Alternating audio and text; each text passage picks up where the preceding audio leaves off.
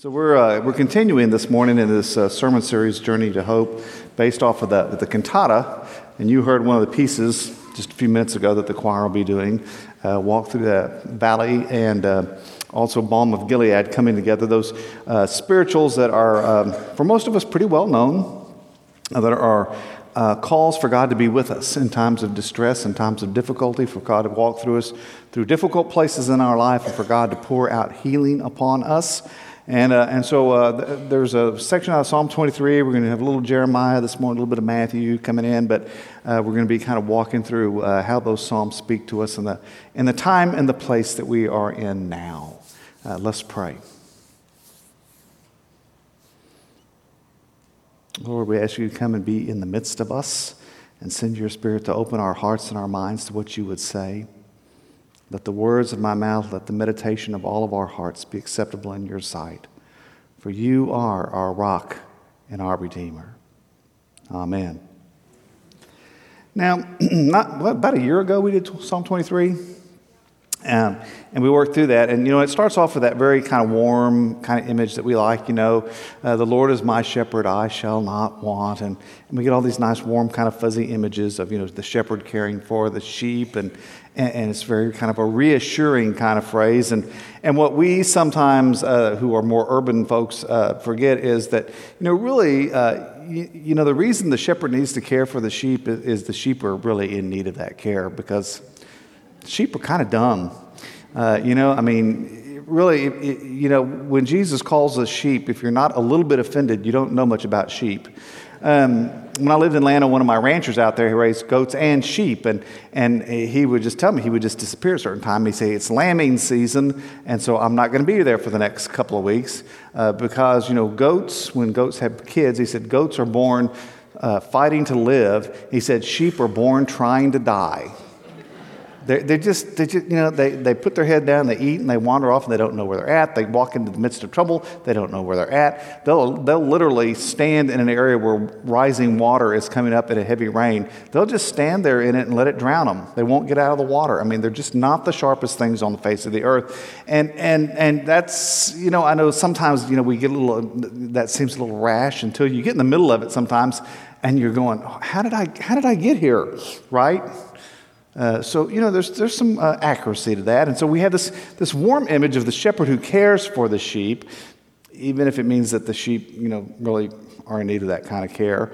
But the psalmist then immediately leads us into a much more difficult place.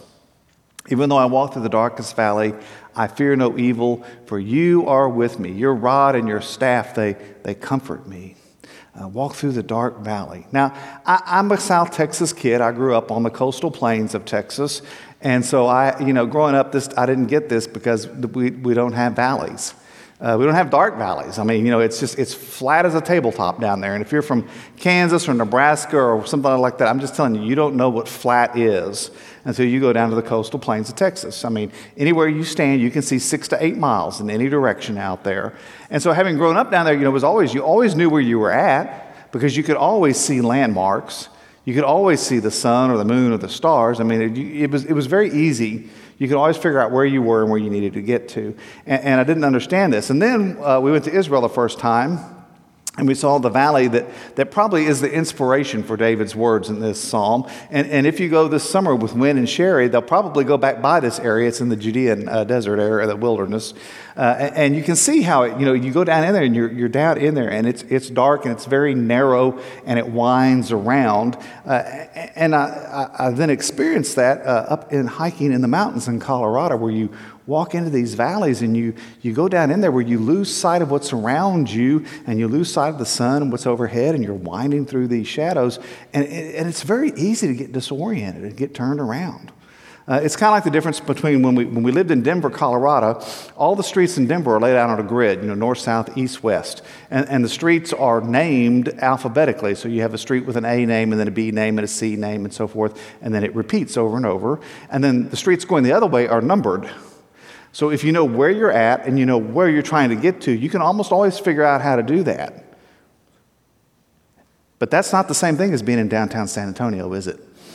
right? I mean, downtown San Antonio is on cow paths and creeks and laid out like a wagon wheel, and everything's one way and all that. I mean, it is totally confusing. People get in there all the time and get turned around, and you see them wandering around trying to figure out where the heck they're at. We even, a few years ago, we had a meeting down there I was trying to go to, and we had a hotel down there on the Riverwalk, and I was letting the GPS guide me in there, and the GPS finally says, I give up. I don't know. You just get that little thing circling, because she's trying to figure out where the heck you are and where you're going to, and even the GPS couldn't get it. And sometimes that's where we end up. Sometimes that's where life feels, that we're in this dark place and things are very confusing and we're not really sure where we're going. And in the midst of that is when we most need God to come alongside of us. For the people of Israel, one of the places they felt that most keenly was in the time of the exile. When they felt that they had lost their home, they had lost their place of worship, they were separated from God. And in the prophet Jeremiah, there's this lament that's lifted up. My joy is gone, grief is upon me, my heart is sick. Hark the cry of my poor people from far and wide in the land. Is the Lord not in Zion? Is her king not in her? Why have they provoked me to anger with their images, with their foreign idols? The harvest is past, the summer is ended, and we are not saved. For the hurt of my poor people I am hurt.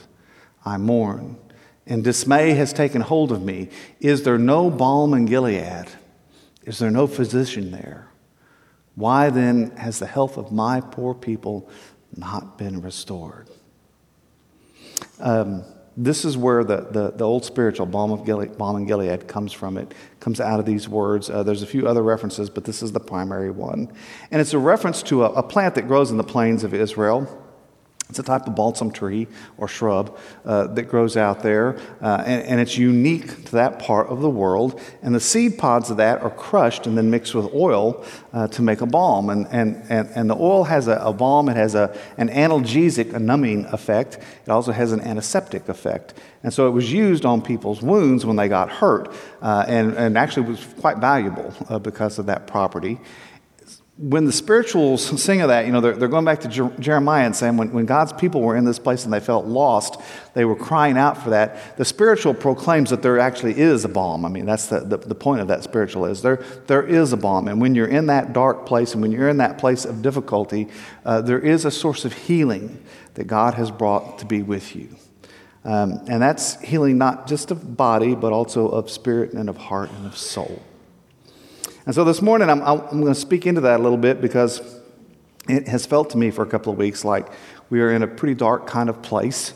And so I want to speak into that a little bit about God's place of healing in the midst of that as we move through the aftermath of the results of the called session of General Conference, and people are struggling with what that means. First off, I want to tell you, we are a United Methodist Church, and we will continue to be a United Methodist Church. And all of your pastors, all of us who were ordained elders, when we were ordained, we held up our hand and we said, we know what's in the discipline.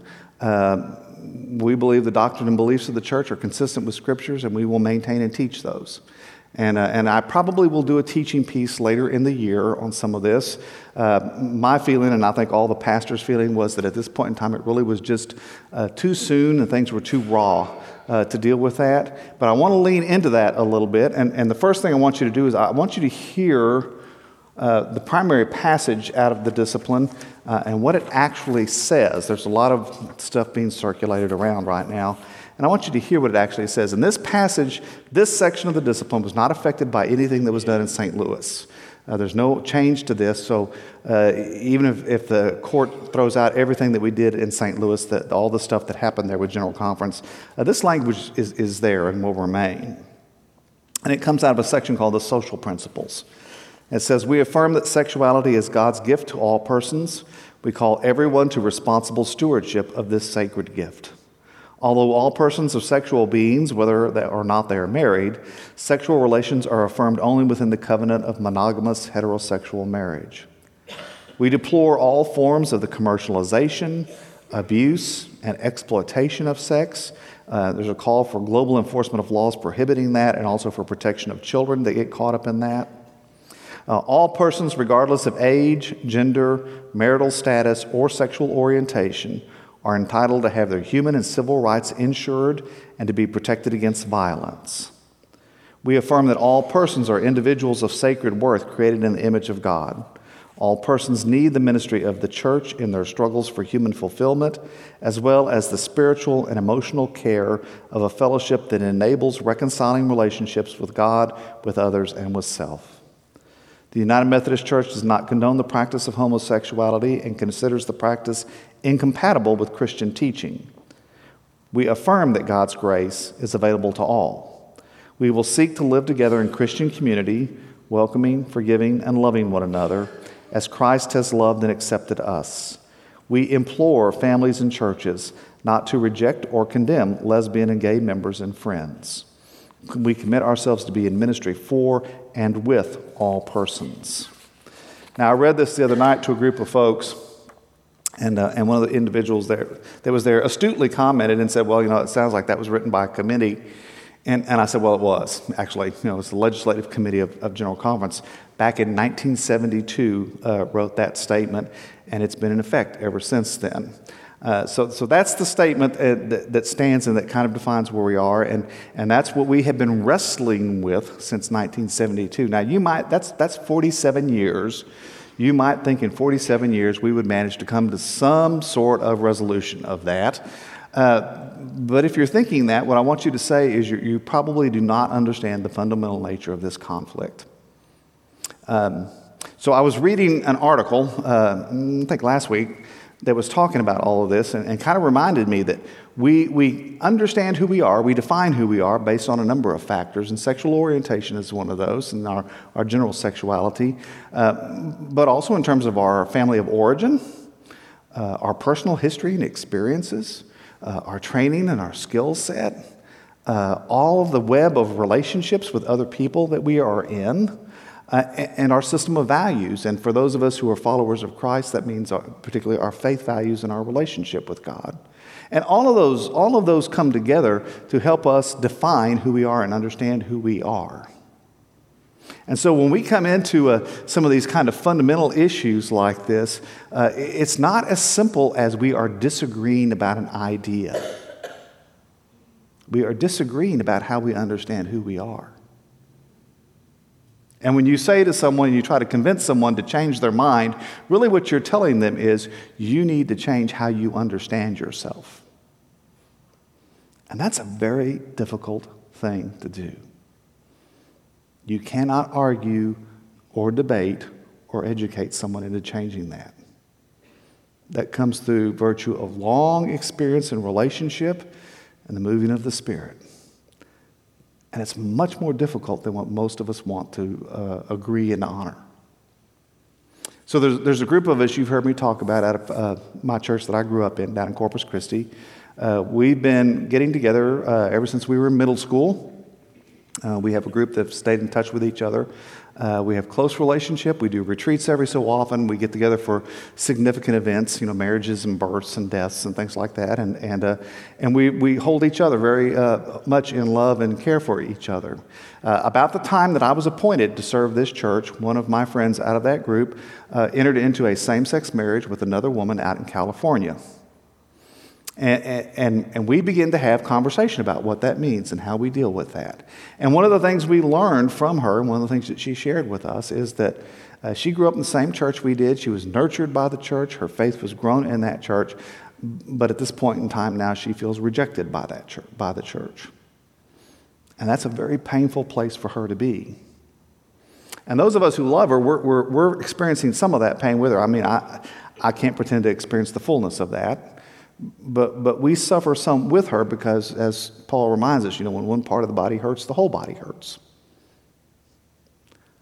But the other part of that is not only do we suffer with her, but for some of us, especially the three of us out of that group that went on to be ordained elders, there's a certain amount of pain because who we are and how we understand ourselves is part of what causes pain for her. And so we have this fundamental conflict with where part of who she is and part of who I am rub up against each other in very uncomfortable kinds of ways and very painful kinds of ways. And we have, over the past decades, made a decision that our friendship is valuable enough that we want to focus on that, and we will tolerate the differences. I don't know that we will always be able to do that or do it going forward. But that's how we have lived up to this point. And that's the same situation we find within the church where we have these different pieces. And it's not as simple as just, getting somebody to change their mind. These are fundamental conflicts that we are in, and they are uncomfortable. And the truth is that oftentimes when you are arguing or debating with someone or trying to convince them that you're right and they're wrong, what they're hearing is not, you're not getting this idea right. What they're hearing is, there's something wrong with you.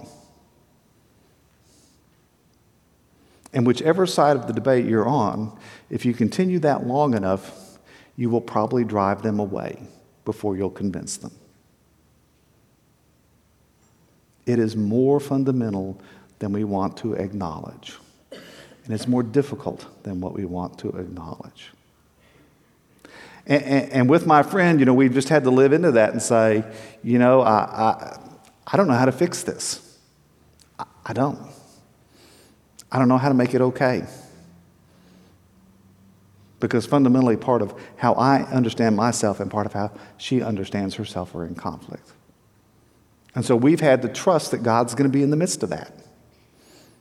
And just invite God to be in that relationship. Because sometimes there's things that, you and I, we just can't fix. We can't make it right. And we just have to lean into God and trust that God's got it. Trust that God has it. That God's love and God's healing and God's mercy will be enough. So I want to give you two pictures of what the church can look like as we come out of General Conference and all of that big hoop-de-doo.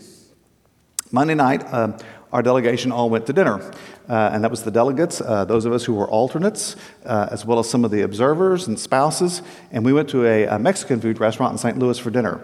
Who knew that St. Louis had good Mexican food? It does. So we went, we had dinner, and we had a wonderful evening. We are, as a group, that body, we are of very different minds on a lot of this. We're in very different places. And yet we came together and we shared a meal together and talked about it and shared with one another and had a wonderful evening together. Some of us have shared in ministry in this area for decades. And that shared ministry and that shared love of Christ was the thing that held us together in spite of our differences and the conflict. And it was a wonderful evening. It was a gracious evening. That's one picture of what the church can look like. The next morning, we walked into the Dome of the Americas, and as we walked in, we went past one set of protesters who were yelling at us that we were perverts.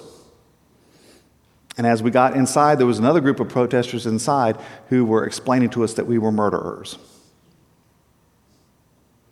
And there was a spirit of division and adversarial maneuvering in the room. And as I sat there and listened to that and watched that, I thought that, Satan, whose other name in the Old Testament is the adversary, was really celebrating over that division in the church.